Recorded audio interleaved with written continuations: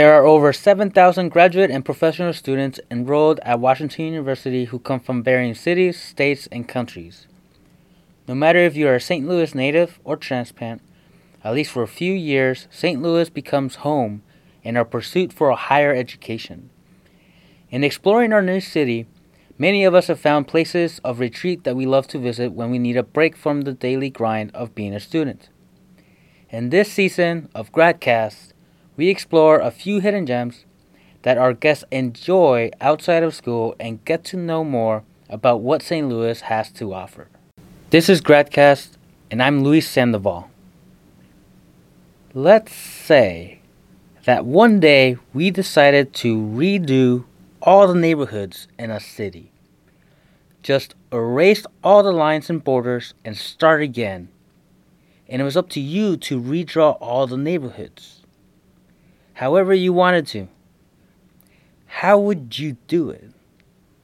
What would you use to define a neighborhood? Money?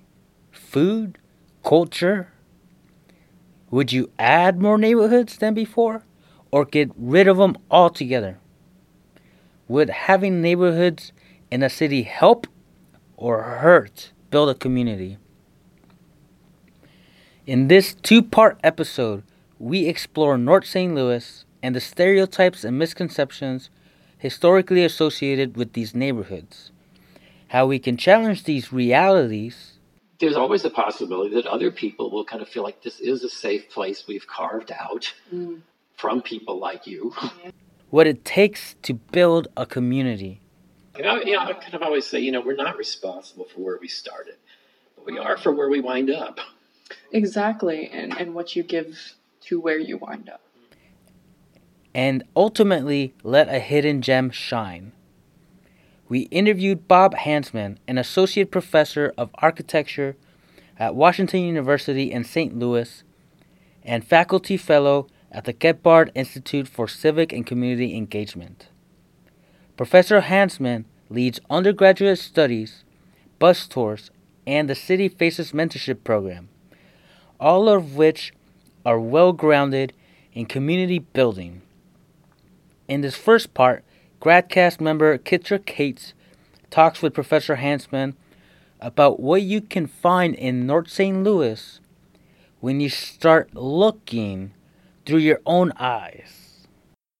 Could you tell us a bit about the George V. Vachon Museum and why you think that's such an important place to go? Well, actually, I would couch it in the three museums. Okay, the street. So that museum strip. Yes. Because one of the things I often say is if it was a just world, that was a couple blocks would be the go-to blocks in St. Louis. Yeah. And it wouldn't be the places we're usually told to go. Right. So what I think what those museums do, and I'll explain them in detail in a second. Sure. I think collectively they present a really pretty wide-ranging, deep picture of history, St. Louis history, African-American culture. So Lois's museum was actually the first one, the Griot Museum. Yeah. She grew up in Mill Creek Valley. Her family was given a domain in Mill Creek Valley. Some of our students actually put that slave cabin in. It was her first display. A farmer had it on his property down in southern Illinois, Missouri, years ago. I can't remember. Wow. But the students went down there. So if you can see that display, that was her first big one. And you can see the photographs of the students doing it, putting it, taking it apart. No way, they kept that too. Yeah, the photographs are up there with the cabin. Wow. So hers is like a wax museum. Right. Of Percy Green and all these great figures are there. So it's kind of local history, other larger history, but kind of through wax figures and displays. And then, just on same side of the street, but down a block or so is the Vachon Museum. Yeah. That's Calvin Riley and his wife. And that's, a lot of their collection is sort of old, kind of creepy cultural stuff, pop culture. Yeah, like, the old cereal boxes with these really racist images and this soap box, all that stuff, right? Yeah. So he's got a lot of that there. But he also has like uniforms of like some of the nurses, I believe, from Where's Hospital. I think he's got some of the old railroad porters' uniforms there. He's got some more contemporary stuff in the kind of the second little back part there. That's almost like a little entertainment place, a gathering place. The other thing that I love that he's got is that he's got Dr. Duguid's laboratory. Really? Dr. Duguid was the researcher here in St. Louis. He had his offices down on Jefferson.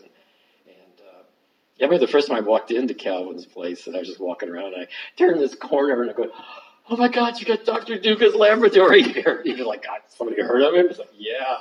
Wow. But so he's got a lot of really interesting stuff.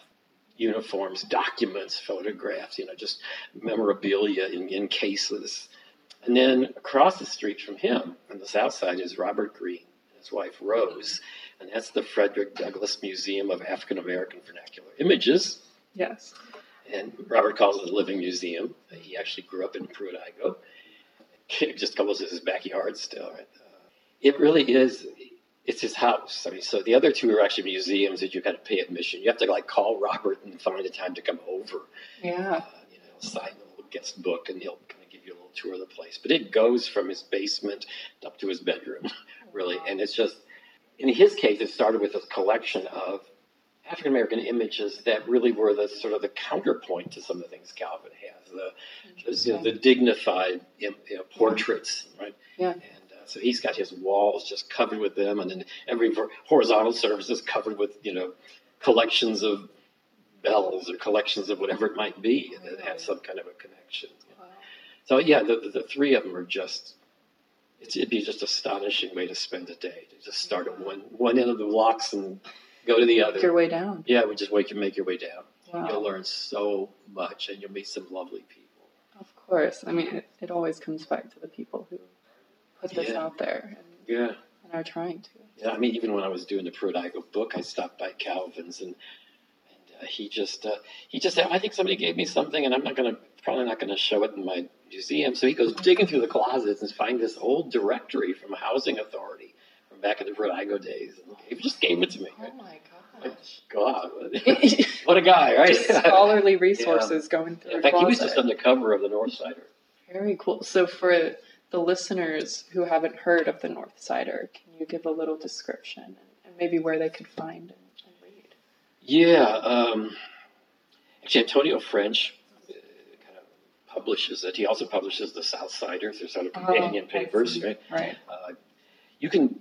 Sometimes you can get one and not the other, depending on where you are. But if you're in a kind of central city, they often have mailboxes just out on the street, I've seen, yeah. Yeah, that you can just get them side by side in front of the old post office on Market Street. And,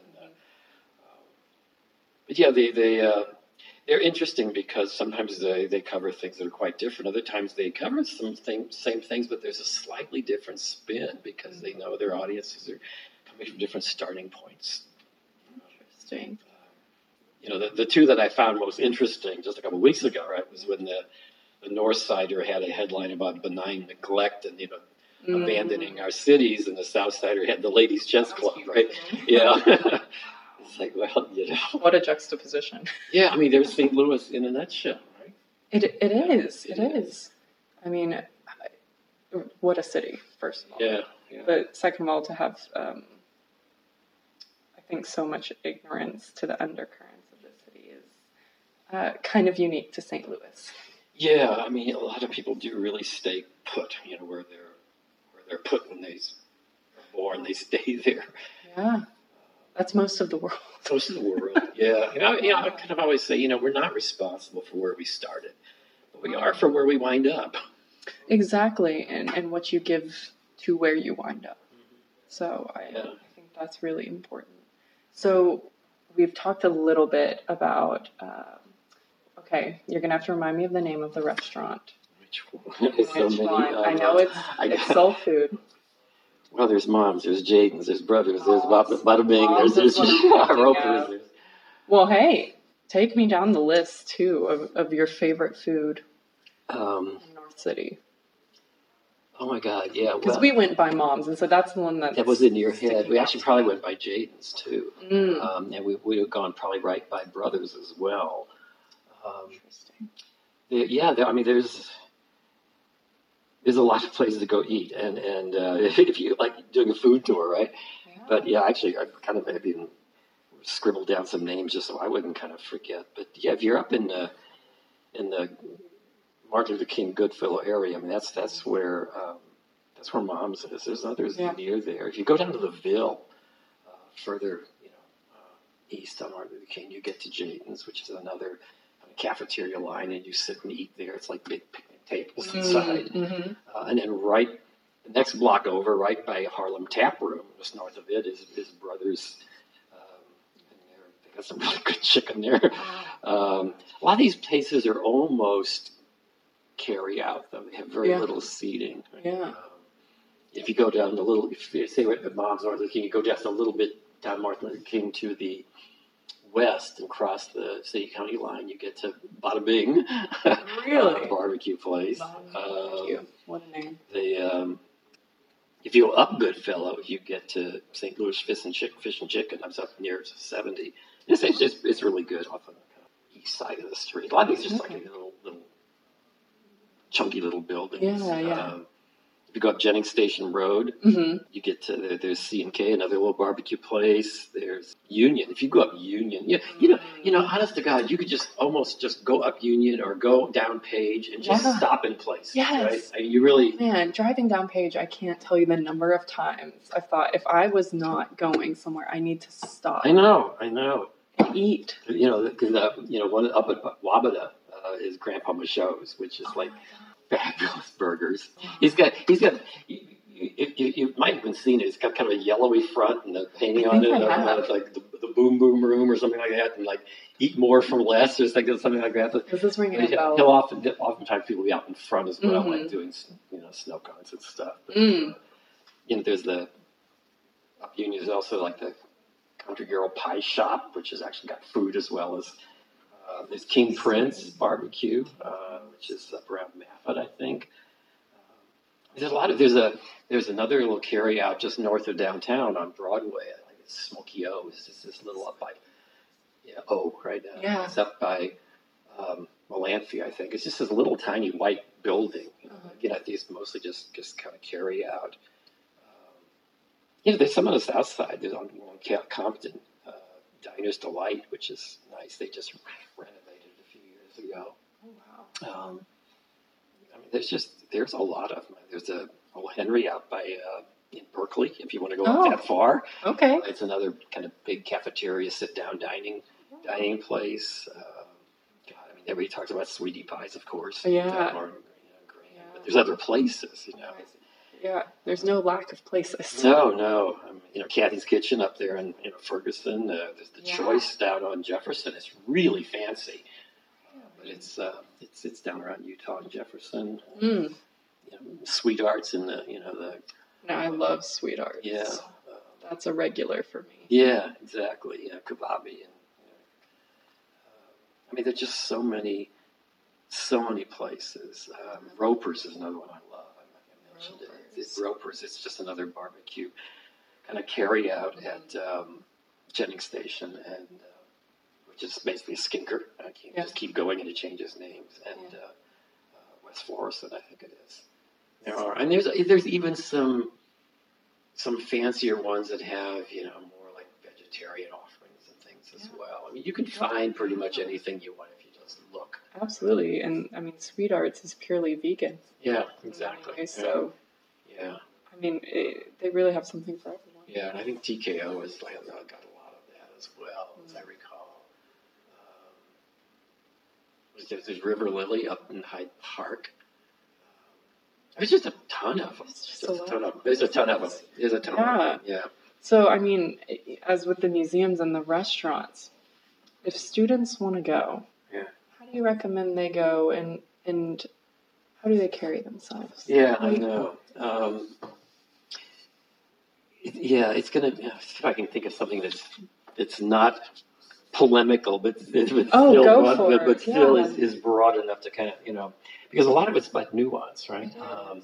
One of the jokes I make sometimes is you just act like a normal person, But for some of It's these true. kids, maybe they shouldn't act like they normally do, right? Right. It So, depends who you everything's are. got a yes, but to it, right? Absolutely. You have to keep flipping the script on yourself to make sure you're covering Oh my gosh. all the bases. Because, Tell me about it. yeah. So, and also you'll never, there's just not a one size fits all answer to that. Absolutely. So you do understand that you're crossing a border, right? You understand in some ways maybe you can cross those borders with more impunity than other people could cross the other way, Sure. right? And so you have to understand that. Because these are businesses, most of the businesses look forward to seeing people walk in the door. Absolutely. They understand the economics and then the sort of big picture.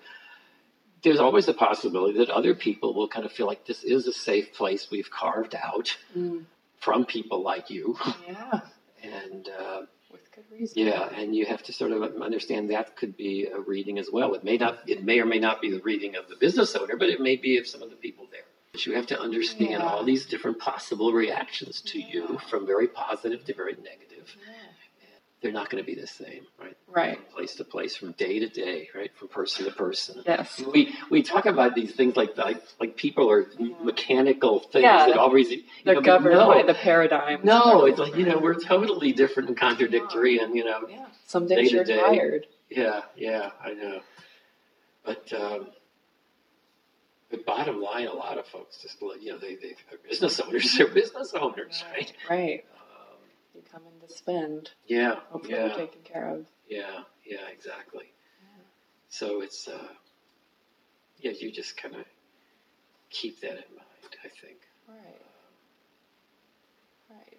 And maybe be gracious. Be gracious. Yeah. Yeah. Exactly. It's a good word. I feel like that's wherever you go, good rule to live by, but especially if you're going somewhere where, you're a neighbor, but... Well, yeah. So if someone listening wanted to continue learning about the history of St. Louis as a whole, what do you recommend they do? Besides, of course, the museums are an incredible place to go and learn more. Again, no one answer. No one answer, but one of the things that in my classes we do is I have the kids go to neighborhood meetings and town hall meetings. You can even start with the town hall meetings, so they're often big enough that if there's new people there, it's not an issue, right? It's there's a lot of people there, and you actually hear what's going on, what people are thinking about in the neighborhoods. To what extent can you blend your daily life with this idea? I'm going to, get more engaged in the city. So if you do want to go buy a book, look for a place to buy it up. Look for a little independent bookstore up on the north side, perhaps, right? Yeah. Instead of going online. Yeah. If you want to go eat, be creative. Look for places. If you want to get your hair done, you can. You can do it that way. You can, there are not-for-profits that, some really have some are really grassroots not-for-profits, and I really love those. Others are a bit bigger, and I'm not always sure they really have their finger on the pulse of the community. But you can learn something through them. A lot of the friends I have in all these neighborhoods, they just love having young people come over. They just love it. They'll just haul out their scrapbooks and talk like you've known each other for 30 years. Take me there. Absorb that. I know. It's funny because I remember some of my kids in my class right now. They just said they couldn't believe what some of these folks talked to them about the first time they met. One of the women was showing the kids where the bullet hole in her living room wall was, and talking about how she's been trying through years to help the neighborhood, but she's getting older, and another woman was talking to them about just kind of the will to live. Ooh.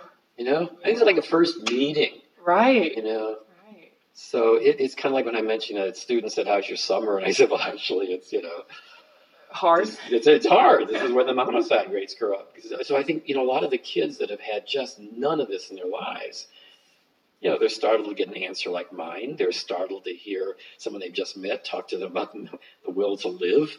Yeah. But begins to tell you implicitly what life's like for other people. Yeah. Other realities. Other realities. It hasn't just been one opportunity after another. Oh. You know? In many cases, the opposite. Quite the opposite. I mean, I always kind of say, you know, most of the people that arrive here at WashU have had a tailwind their whole life, and most of the people I know, the rest have had a headwind their whole life. You know, I mean, all you guys have to do is just not screw up your opportunities. Yeah. You've got them, just don't screw them up. Right. Other people, no matter how hard they try. I had a student a couple of years ago who actually, you know, we were talking about this because we had a homeless guest, and talking to the students about whether they thought they could ever become homeless. And of course, they all said no, because I think they didn't even want to. They thought it was presumptuous to say that. Yeah, circumstance. Yeah, they couldn't, right? And they almost didn't want to. They almost didn't want to equate themselves with somebody who had a life like his, with the best of reasons. I understood what they were getting at, right? But he said, you know, actually, you're wrong. Yeah. It can happen to anybody. And then one of the kids actually said, you know, he said, what's really interesting though is, you know, some people can't seem to succeed no matter how hard they try. He said, it'd be very difficult for me to fail even if I tried, because I do have so many support networks. And if one fails, I've got a couple others. Right. The system was built to lift you. Yes, exactly. Exactly. He'd say, I couldn't fail if I tried. You know, which is, you know, another way to look at the whole thing, right? I mean, you know, in everything we're talking about, everything is very complex. So you can almost, opposites are often true. Yeah. Just based on, you know, what the moment is about, right? Exactly. Yeah. So, which drives me crazy when I hear people kind of spout ideologies about anything from any point in the spectrum. I just go, God, it's just real life and real people aren't that simple, you know, aren't that mechanical. No. It amazes me that people can think that way. I know, because they think about it like other people. They don't think about themselves like that. Right. They think about other people like that. Right. It's a projection. It's not a person. It's just a construct. It's very interesting to me. Yeah. I mean, you know, it's like, you know, I mean, I'm not going to kind of name names or anything, but, you know, but even how you might do things in a community. I mean, we've got programs that have a very, really, you do this, you don't ever do that. It's like, well, you know, you can, just because you're doing something doesn't mean you're going to do it wrong. There's a right way to do things, you know, and it's not necessarily by following your always do or never do policy. And this comes again from somebody who spent their life, you know, crossing borders since I was a kid, right? Yeah. And I know it's possible to cross them and be embraced. That's it for this first part of our interview with Professor Hansman. If you're interested in learning more about Professor Hansman's work, bus tours, city faces, or book Period Go, a link to his WashU website will be included in the show notes. Thanks for listening, and stay tuned for part 2 in the next episode of GradCast.